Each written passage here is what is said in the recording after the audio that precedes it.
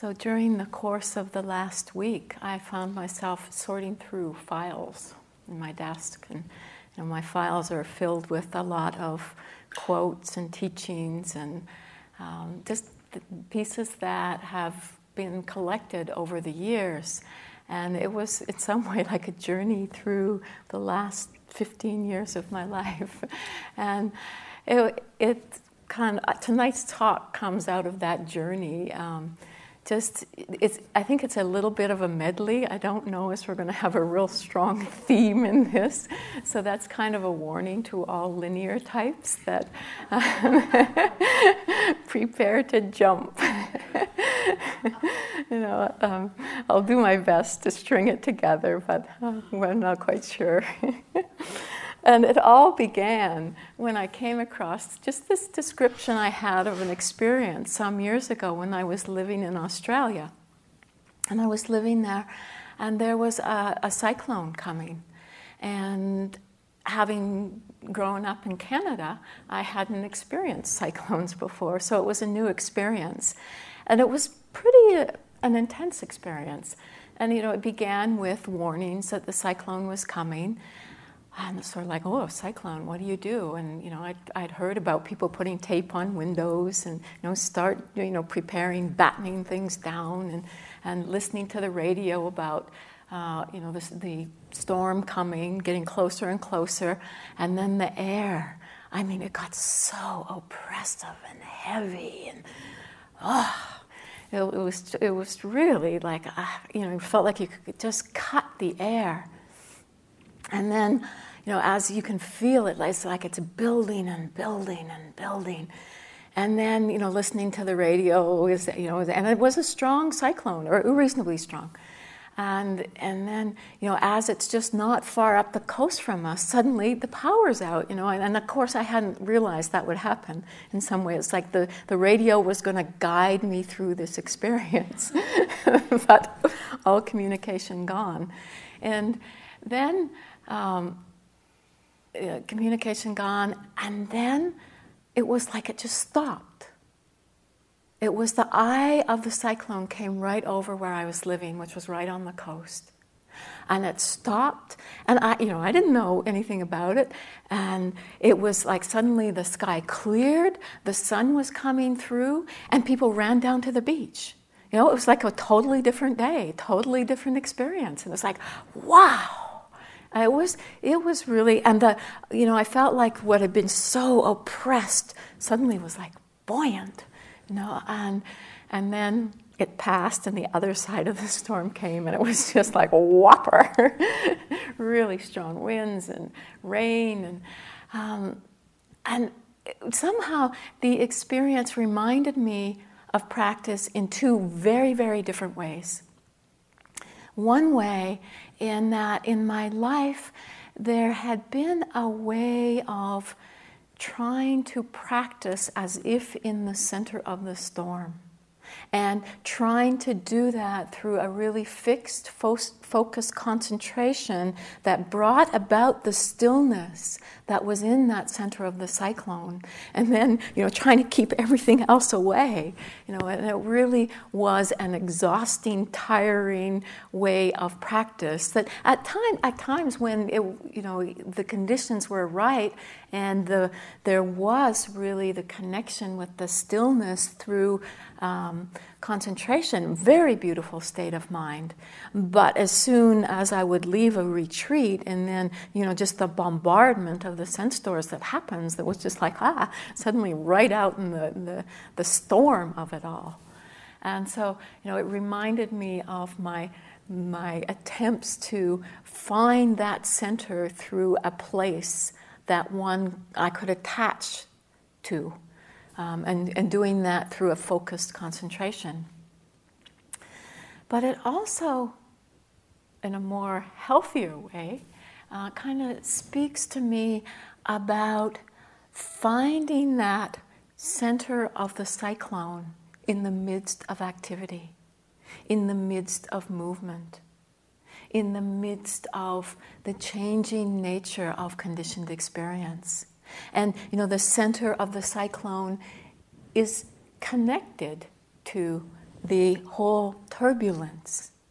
And it for me kind of just then was more an analogy of the mind finding that quietude, that peace, but amidst chaos, amidst movement, amidst change.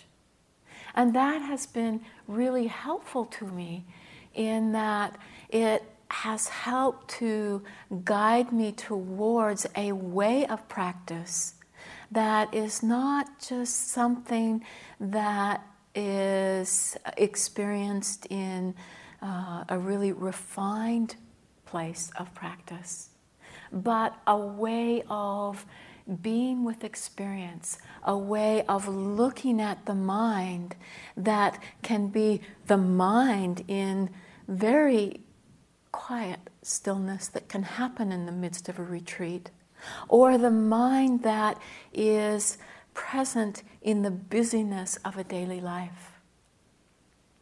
And so it really helped. It helps me to break down that barrier between formal practice and a life of practice. I once asked my Zen teacher, Hogensen, about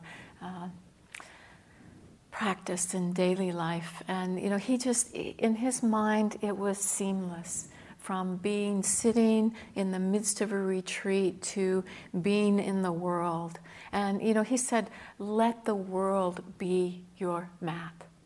And so what in my own life has been really helpful is to, within retreat experience, within these really refined conditions, look to see in this simplicity a way of looking towards the mind, what is happening in a way that can be transported into our daily life.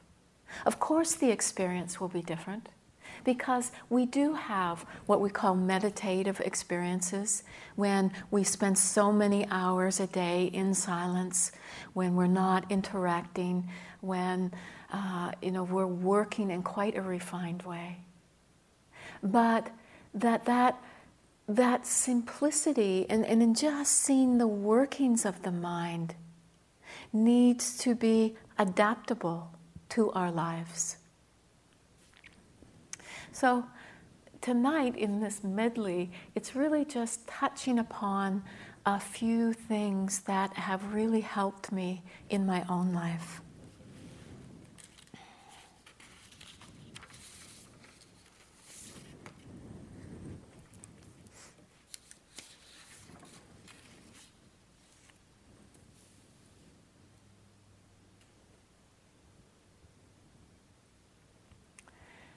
Certainly, practicing with simplicity has been fundamental. That the practice being, in my own really short terms, is relax, be aware, stay interested. And, that relaxation, just a letting go of expectation, wanting, striving, and just really relaxing both mind and body. And certainly a relaxation in the body can lead into a relaxation in the mind, where if we just sit and just let tension melt away. Don't try to force it, because that's having some agenda. If the tension is there, just the relaxing with whatever our experience is right now. It's relaxing, receiving, allowing. As we do this, to simply be aware, to recognize what is present, to whatever in our experience is happening. Just that sense of receiving this as it is, with a non-interfering, non-judgmental mind. The sense of letting be. Letting be, these words have been so helpful to me. I find it, more helpful than the sense of letting go. Because letting go can have some agenda, some sense of doing to it. We're letting be. It's just as it is. Just this moment as it is. In its totality.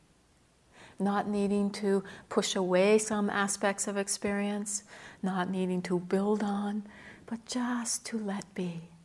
Be aware. And one of the things that we find is awareness is natural. And when the mind is undistracted, awareness is there.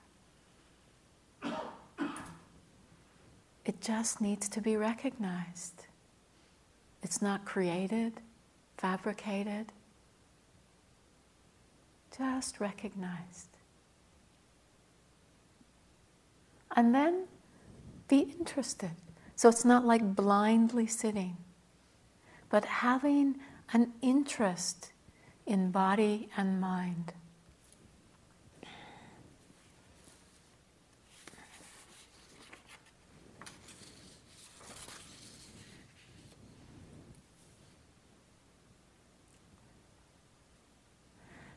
Sometimes the sense of relaxation feels foreign, hard. It's like, relax. And it's just a sense of tension there. At times I use a form of exploration, so I know on one level that a sense of contentment really leads into relaxation and acceptance. And so I played with, okay, how can I practice contentment? And it was like just giving the mind an invitation to be contented with what is now as it is. And so it was like, well, whatever the mind would come up with was, can there be contentment with this? Contentment with this. And another way that I at one time used to help kind of invite this sense was to just stop. It was used as a technique, and it was just, I sat and I just said to myself, okay, just stop. So that meant don't go forward, don't go backward, don't try to do anything, don't try to change anything, just stop. And each time the mind went, just stop. Just stop. It was really helpful. It really revealed the mind that is practicing in order to get. It was like, no, just this. Because we so often believe in really even subtle ways that something else is needed. That there's just this kind of inherent striving for perfection. I can't even say the word.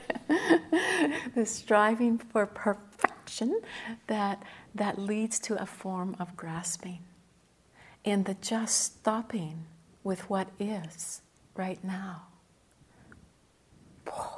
This. And sometimes remembering the phrase, what we need is already here.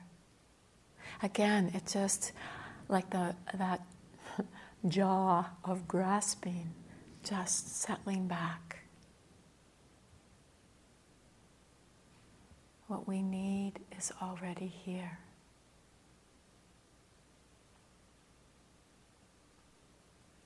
So these were little ways that it was just to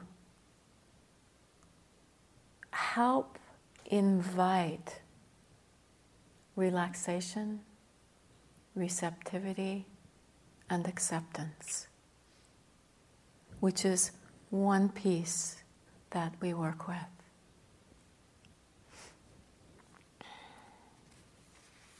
The other piece that we work with is that of awareness, alertness, that brightness of mind, the recognition of what's happening.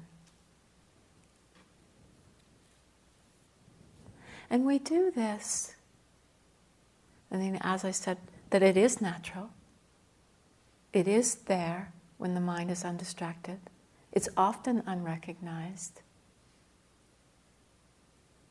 But often we're lost in our habits, lost in habits of confusion, not seeing clearly, being mystified or enchanted or absorbed into all of the different experiences, the thoughts, the fantasy worlds, all of the different universes that get created within the mind.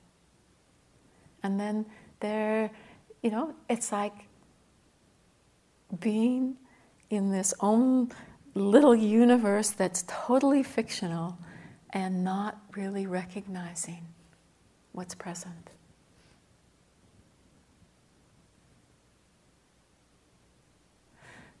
To help strengthen or bring forward, be able to see, we use interest or investigation, where, it's just that kind of spark that's like, oh, what's happening here? And, just like in the turning of the mind in that little way, what's happening? It's not interfering, but it's just like, oh, spark of interest. It turns the lights on. It lights up the field of awareness.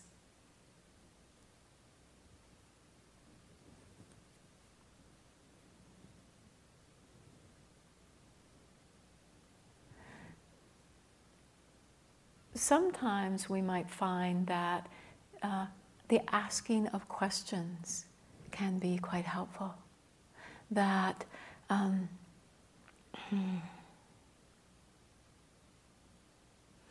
there can be a tendency at times to, there's relaxation, acceptance, receiving, but then the mind kind of becomes spaced out within it.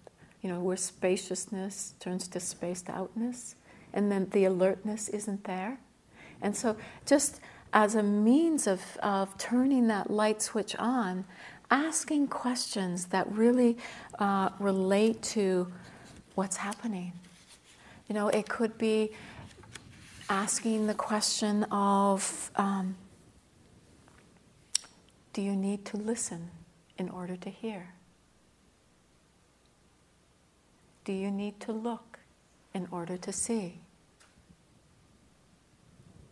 Do you need to focus in order to be aware?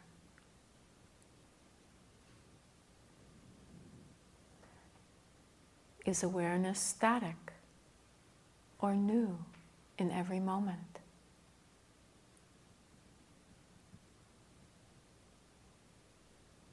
When we ask these questions, it isn't a process of trying to figure out.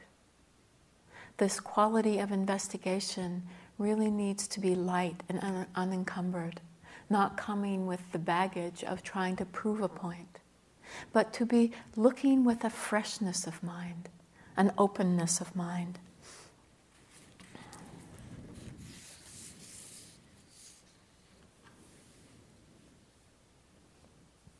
We really let the mind be so open, available, that the truth radiates from within that.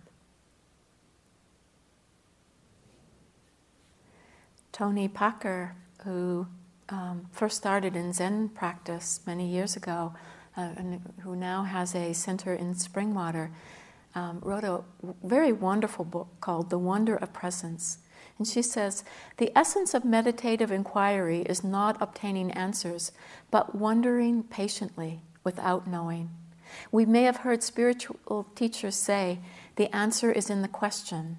I used to hear Krishnamurti say it time and time again, but in the beginning I didn't understand what he meant.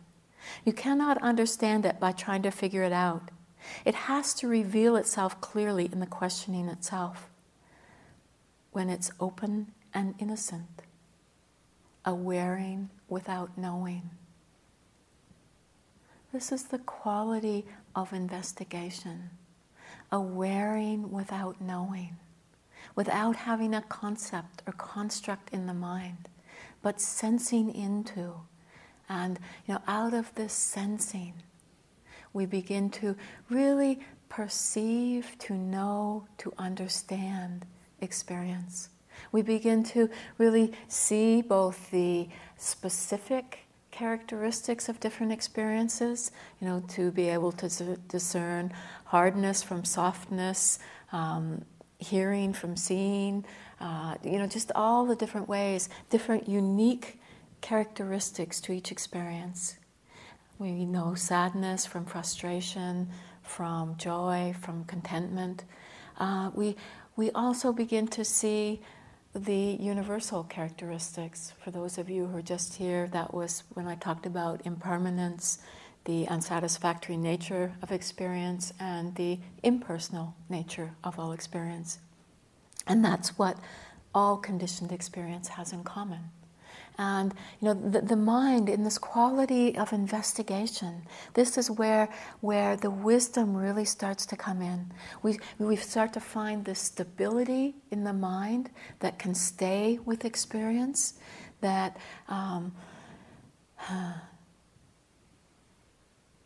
that then out of this we find a continuity of mindfulness. And through, moment after moment of mindfulness, the mind receives information, data, and it breaks the spell of delusion. And innate wisdom comes through.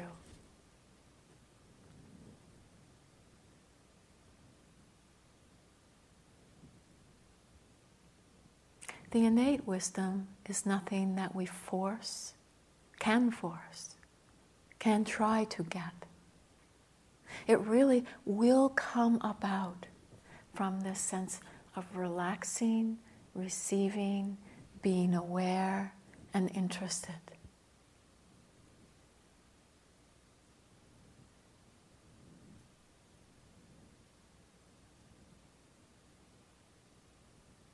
It really requires a radical trust.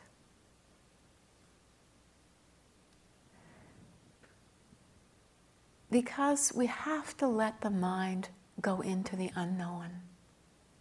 Otherwise, we are bound by concepts, constructs in the mind. And that's always within the realm of what we know. But to find true wisdom, we can use constructs to turn the mind towards experience, but we can't keep letting them cover over the experience.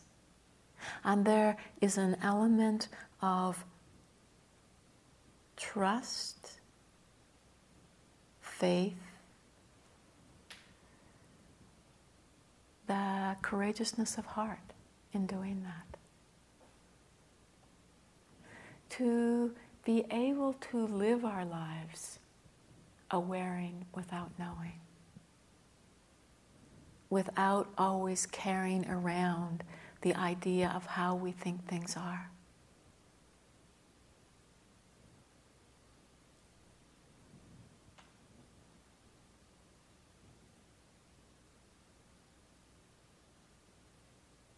There is ways that our trust can strengthen. It's like, in one sense, we take baby steps to begin with, where just for a moment we let things be.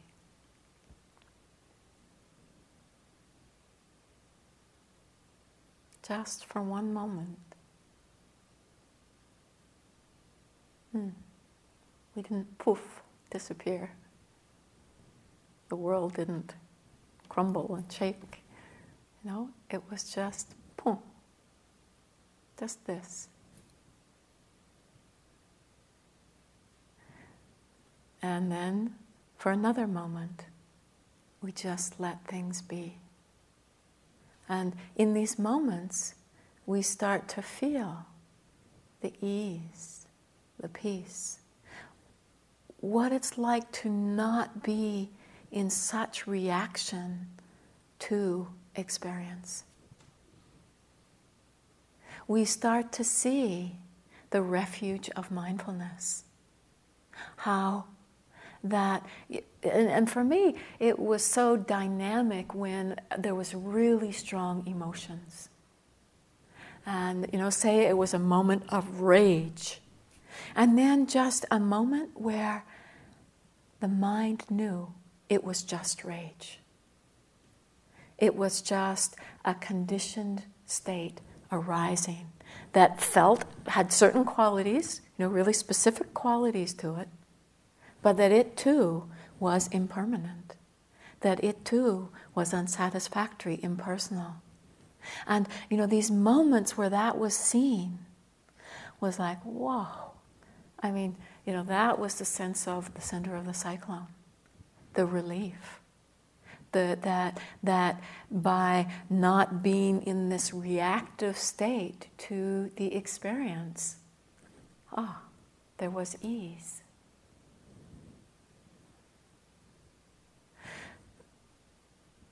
When we start to see these moments, this helps us to really develop some sense of trust, where we see that we're not trusting in our willful effort.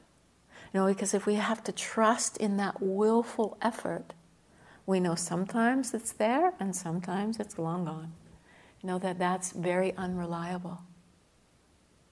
We see that we're not trusting in, the personality of who we think we are and having to get it right. But we're really trusting in something that is very accessible. We're trusting in awareness itself. That awareness that is there but just needs to be recognized. And then awareness becomes purifying. That it's just like, we see. It's like we were maybe repeatedly doing something that's harmful, hurtful, and it starts to get dispersed with moments of mindfulness, of knowing, of clear seeing. And then at some point, the mind sees the identification, the clinging, the grasping, the entanglement, and the suffering of. And it also sees that there's nothing really there in the way that we were perceiving it.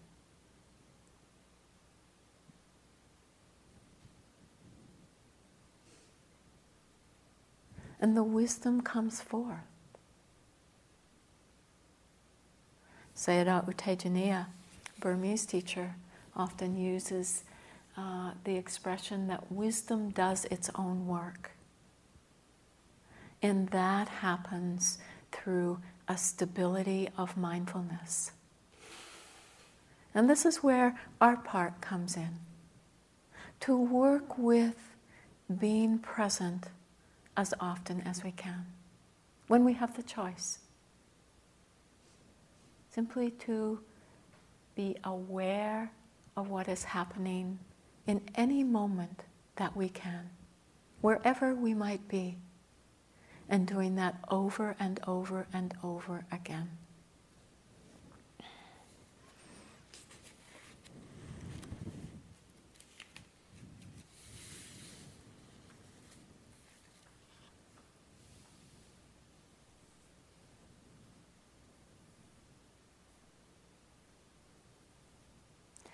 Within that process, of coming back over and over and over again.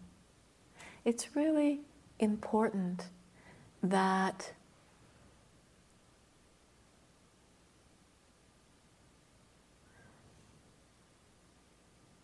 this whole process be simple and easeful. It can be so often be that we try to measure our mindfulness by how many moments there were together, and that is a sign of whether we're doing good or not.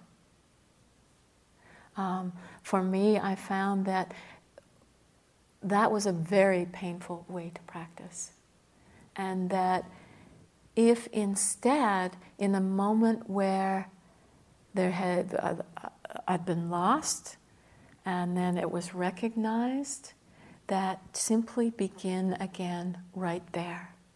And then it was just easeful. It's like just picking it up, and there's the delight in the mind, another opportunity to be aware, another, potential in this moment, a moment where the mind is not lost, rather than a beating oneself up for having been lost.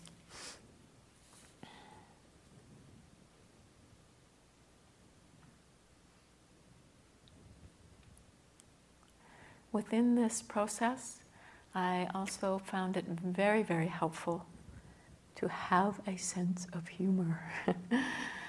That so many habits replay over and over again.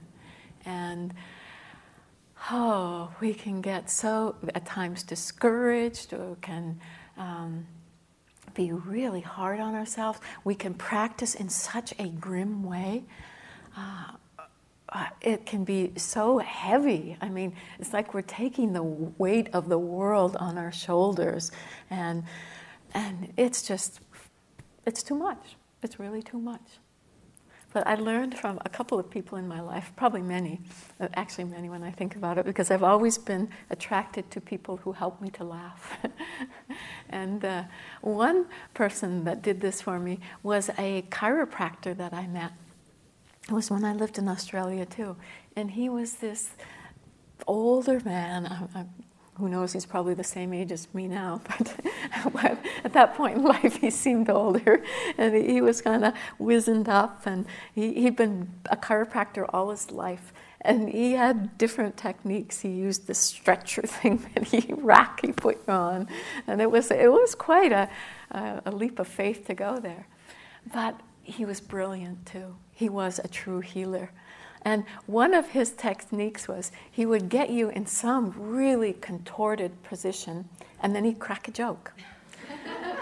And then as soon as you laughed, he would go whoop. It was so effective. In that moment where you're just laughing, there is that openness. And then he'd come in. Hoganson, the Zen master that I practiced with, he also used that same technique, where, get you laughing and then point something out that was really like, whoa, okay, wake you up in a second.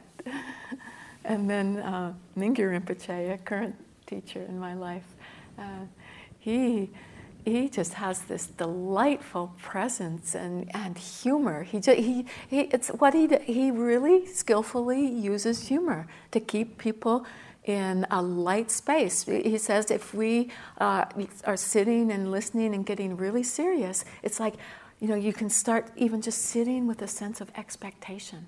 You're going to hear something that's going to really do it. And so it's just light and playful. And then amidst all that, the simplicity of just bringing one's attention to what's important. So, at times, I think I said this one morning in a reflection, I just used the line, smile at your mind. You see yourself caught in a habit that you have been caught in 100 million times before in your life. And it's like, you could go down the track of, oh my God, here I am again. Look this is just proof. I can't do it. I'm no good. And it's just so heavy. Or you can just smile at your mind. Just see what it's doing. Can you believe what this mind does? how can we take it so seriously? I mean, it's amazing. It's really amazing. I remember sitting on retreat, and amidst of a long retreat, and then I would have some little incident happen in my day, which maybe I sat down at a meal and somebody just mistakenly took my fork. I could replay that for the next few days. I could watch it happen over and over again in my mind. I could make up endless stories about it. And it was just, some little incident. And we really see on retreat just what the mind does in the realm of the thinking mind. And it's phenomenal. And, just somehow the scene of that, can you really take it all so seriously? It gets hard. I mean, I think that's a real benefit of long retreats. We just can no longer take all of these thoughts so seriously. We can no longer take them as truth. We just see.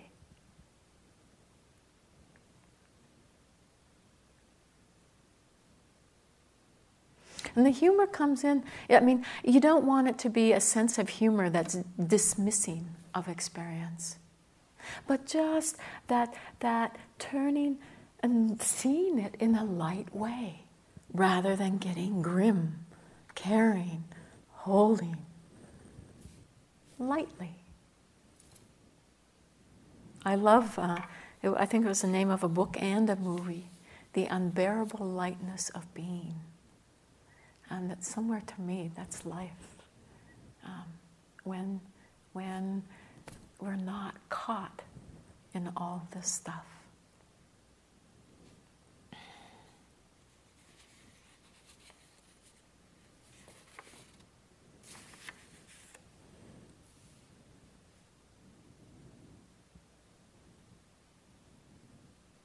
So keeping it simple, relaxing, being aware, staying interested, holding it lightly. These have all been very helpful to me. And then, there's certainly been times when the entanglement has been very strong. And there's needed to be more skillful means. And then, it was discovering what helps the mind to become more buoyant, gladdened. What helps to find the natural joy of the mind.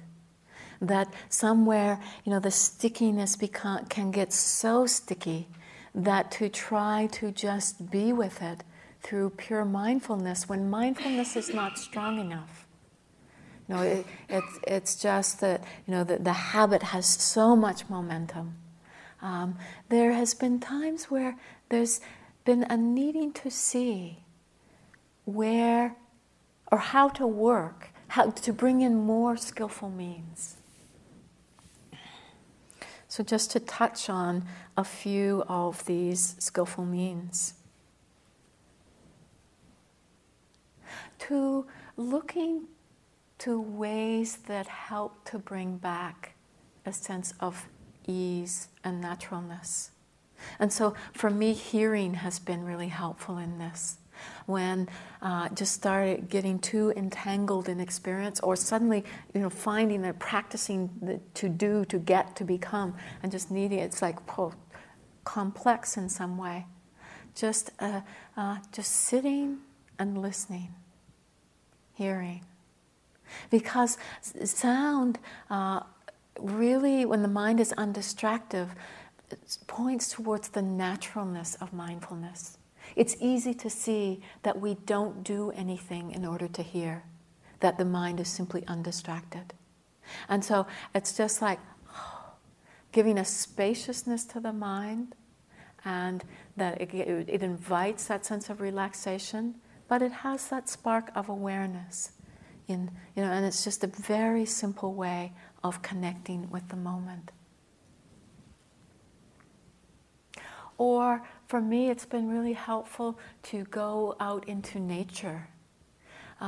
Just because nature for me is a place where there has been a sense of being at home. Just feeling a part of life.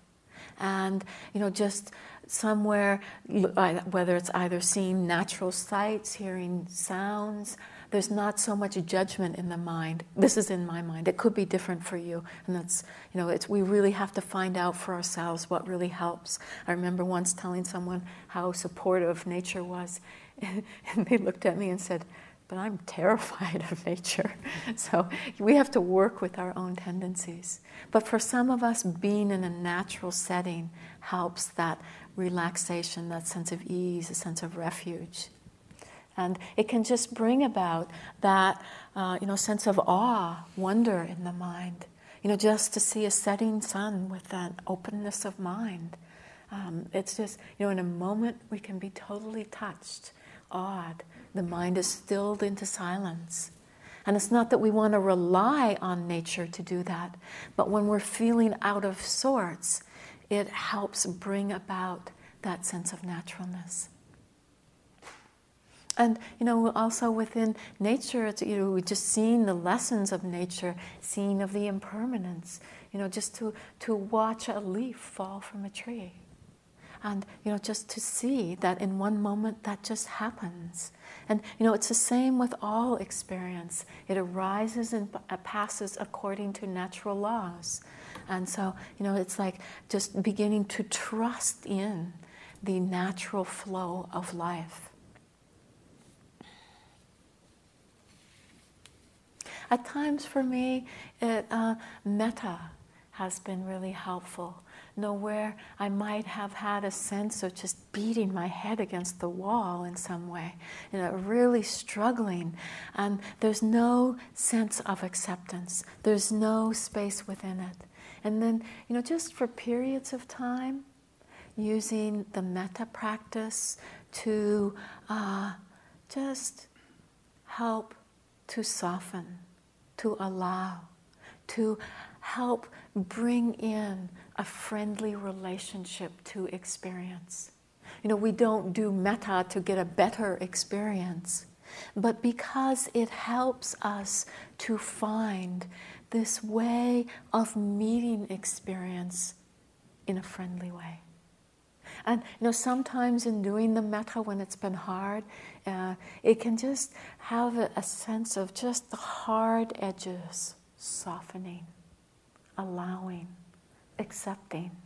Even practicing metta when the heart feels cold and hard, it can, it's just like, it's touching that heart with kindness and awareness. It's not demanding that it be different than what it is, but it's just that whole way of meeting experience in a kind way.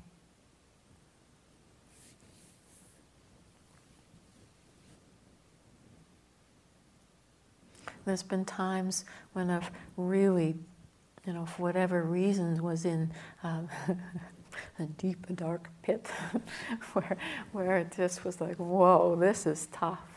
And, just in that moment, having a sense of being, I just used the image of being in a womb of unconditional love.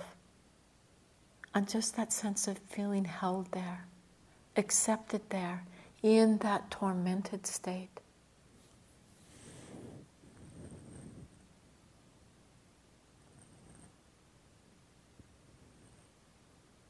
Very close to that is something else that has really helped me. And it is in some way having a sense of putting my head in the lap of the Buddha. Where it's just a sense of surrendering. That, it's like having watched the mind fight and struggle and try and get, and then just surrendering to that which we feel is wise, is knows. Is knows? That's not very good English.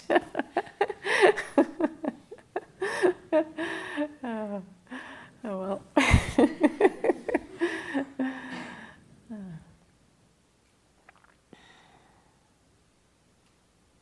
And right in there is a sense of devotion, touching into that devotion to truth. Maybe it's personified through the Buddha, a person, but maybe it's just that devotion to that deep inner calling, that sense of possibility, that has some resonance of truth.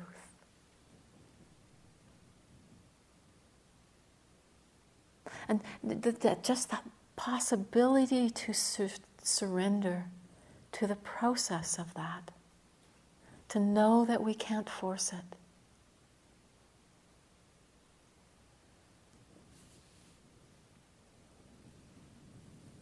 Suzuki Roshi, a great Zen master, once said, "Moment by moment, completely devote yourself to listening to your inner voice."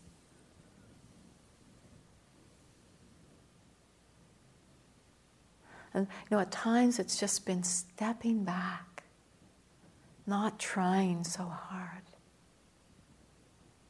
Really putting the trust in the lawfulness of life, the purity of our intentions,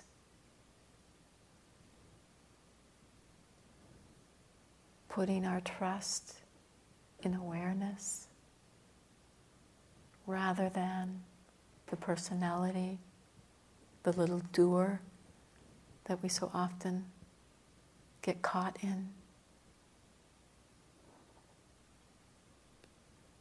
Trusting in our innate goodness. Yeah, it's unrecognized a lot. But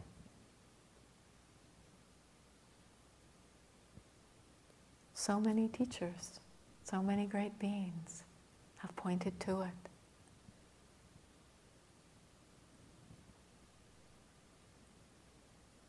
And the practice is what makes it accessible, available. The practice is what helps it to be recognized.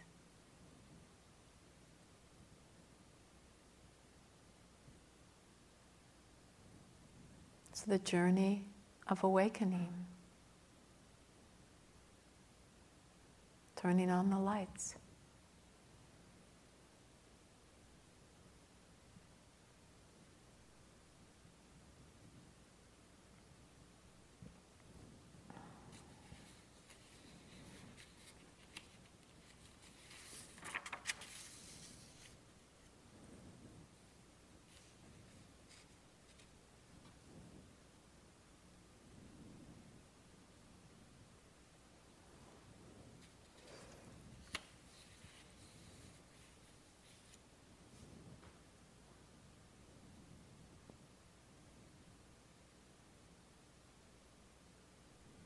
So remembering the center of the cyclone, where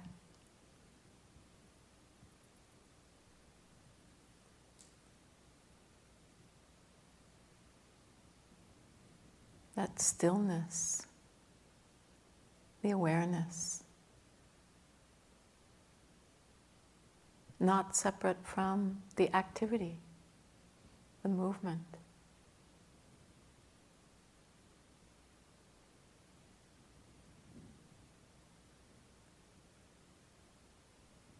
Looking in any moment, with any experience.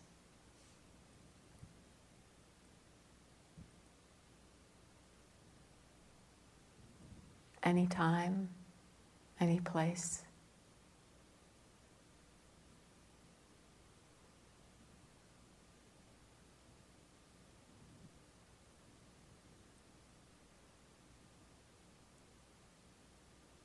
relaxing in the process of being lost and being present. Being lost and being present.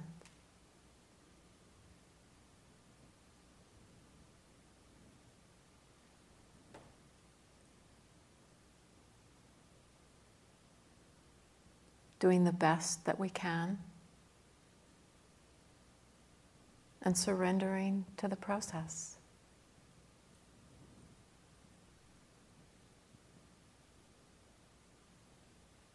Trusting.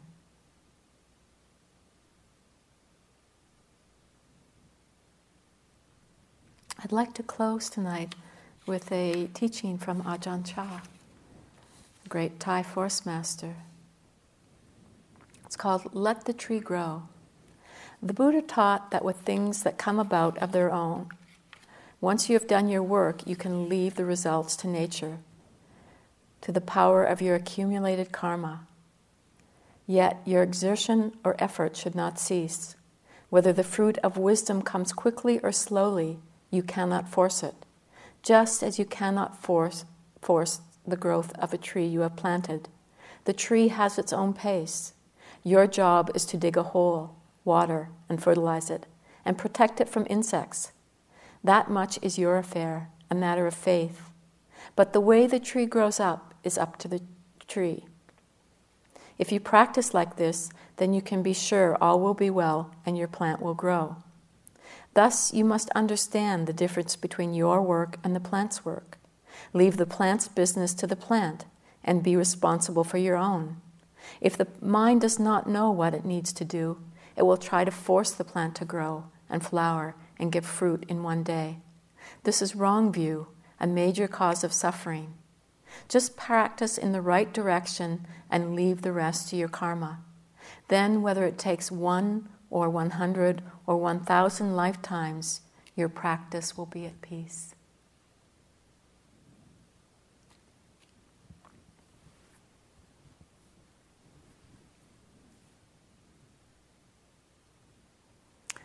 Actually, it just reminded me of being on long retreat and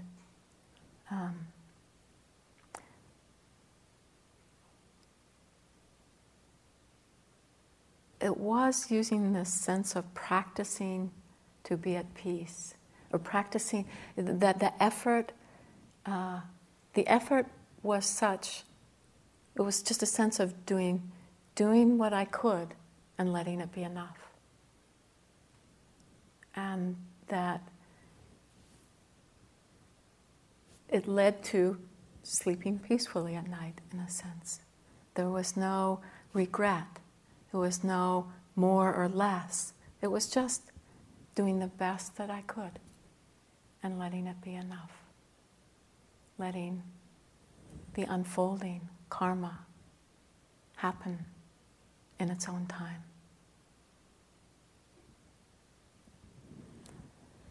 So let's just sit for a moment.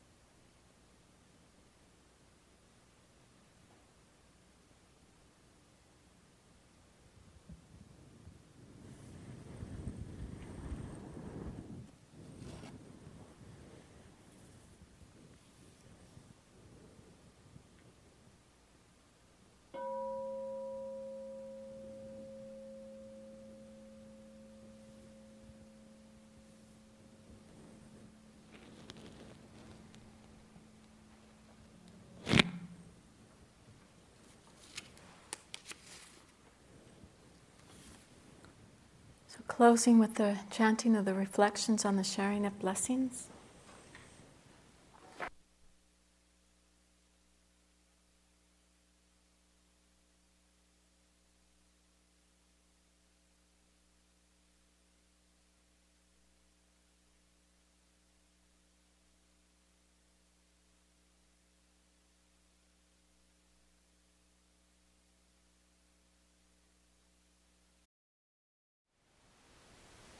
Thank you for listening.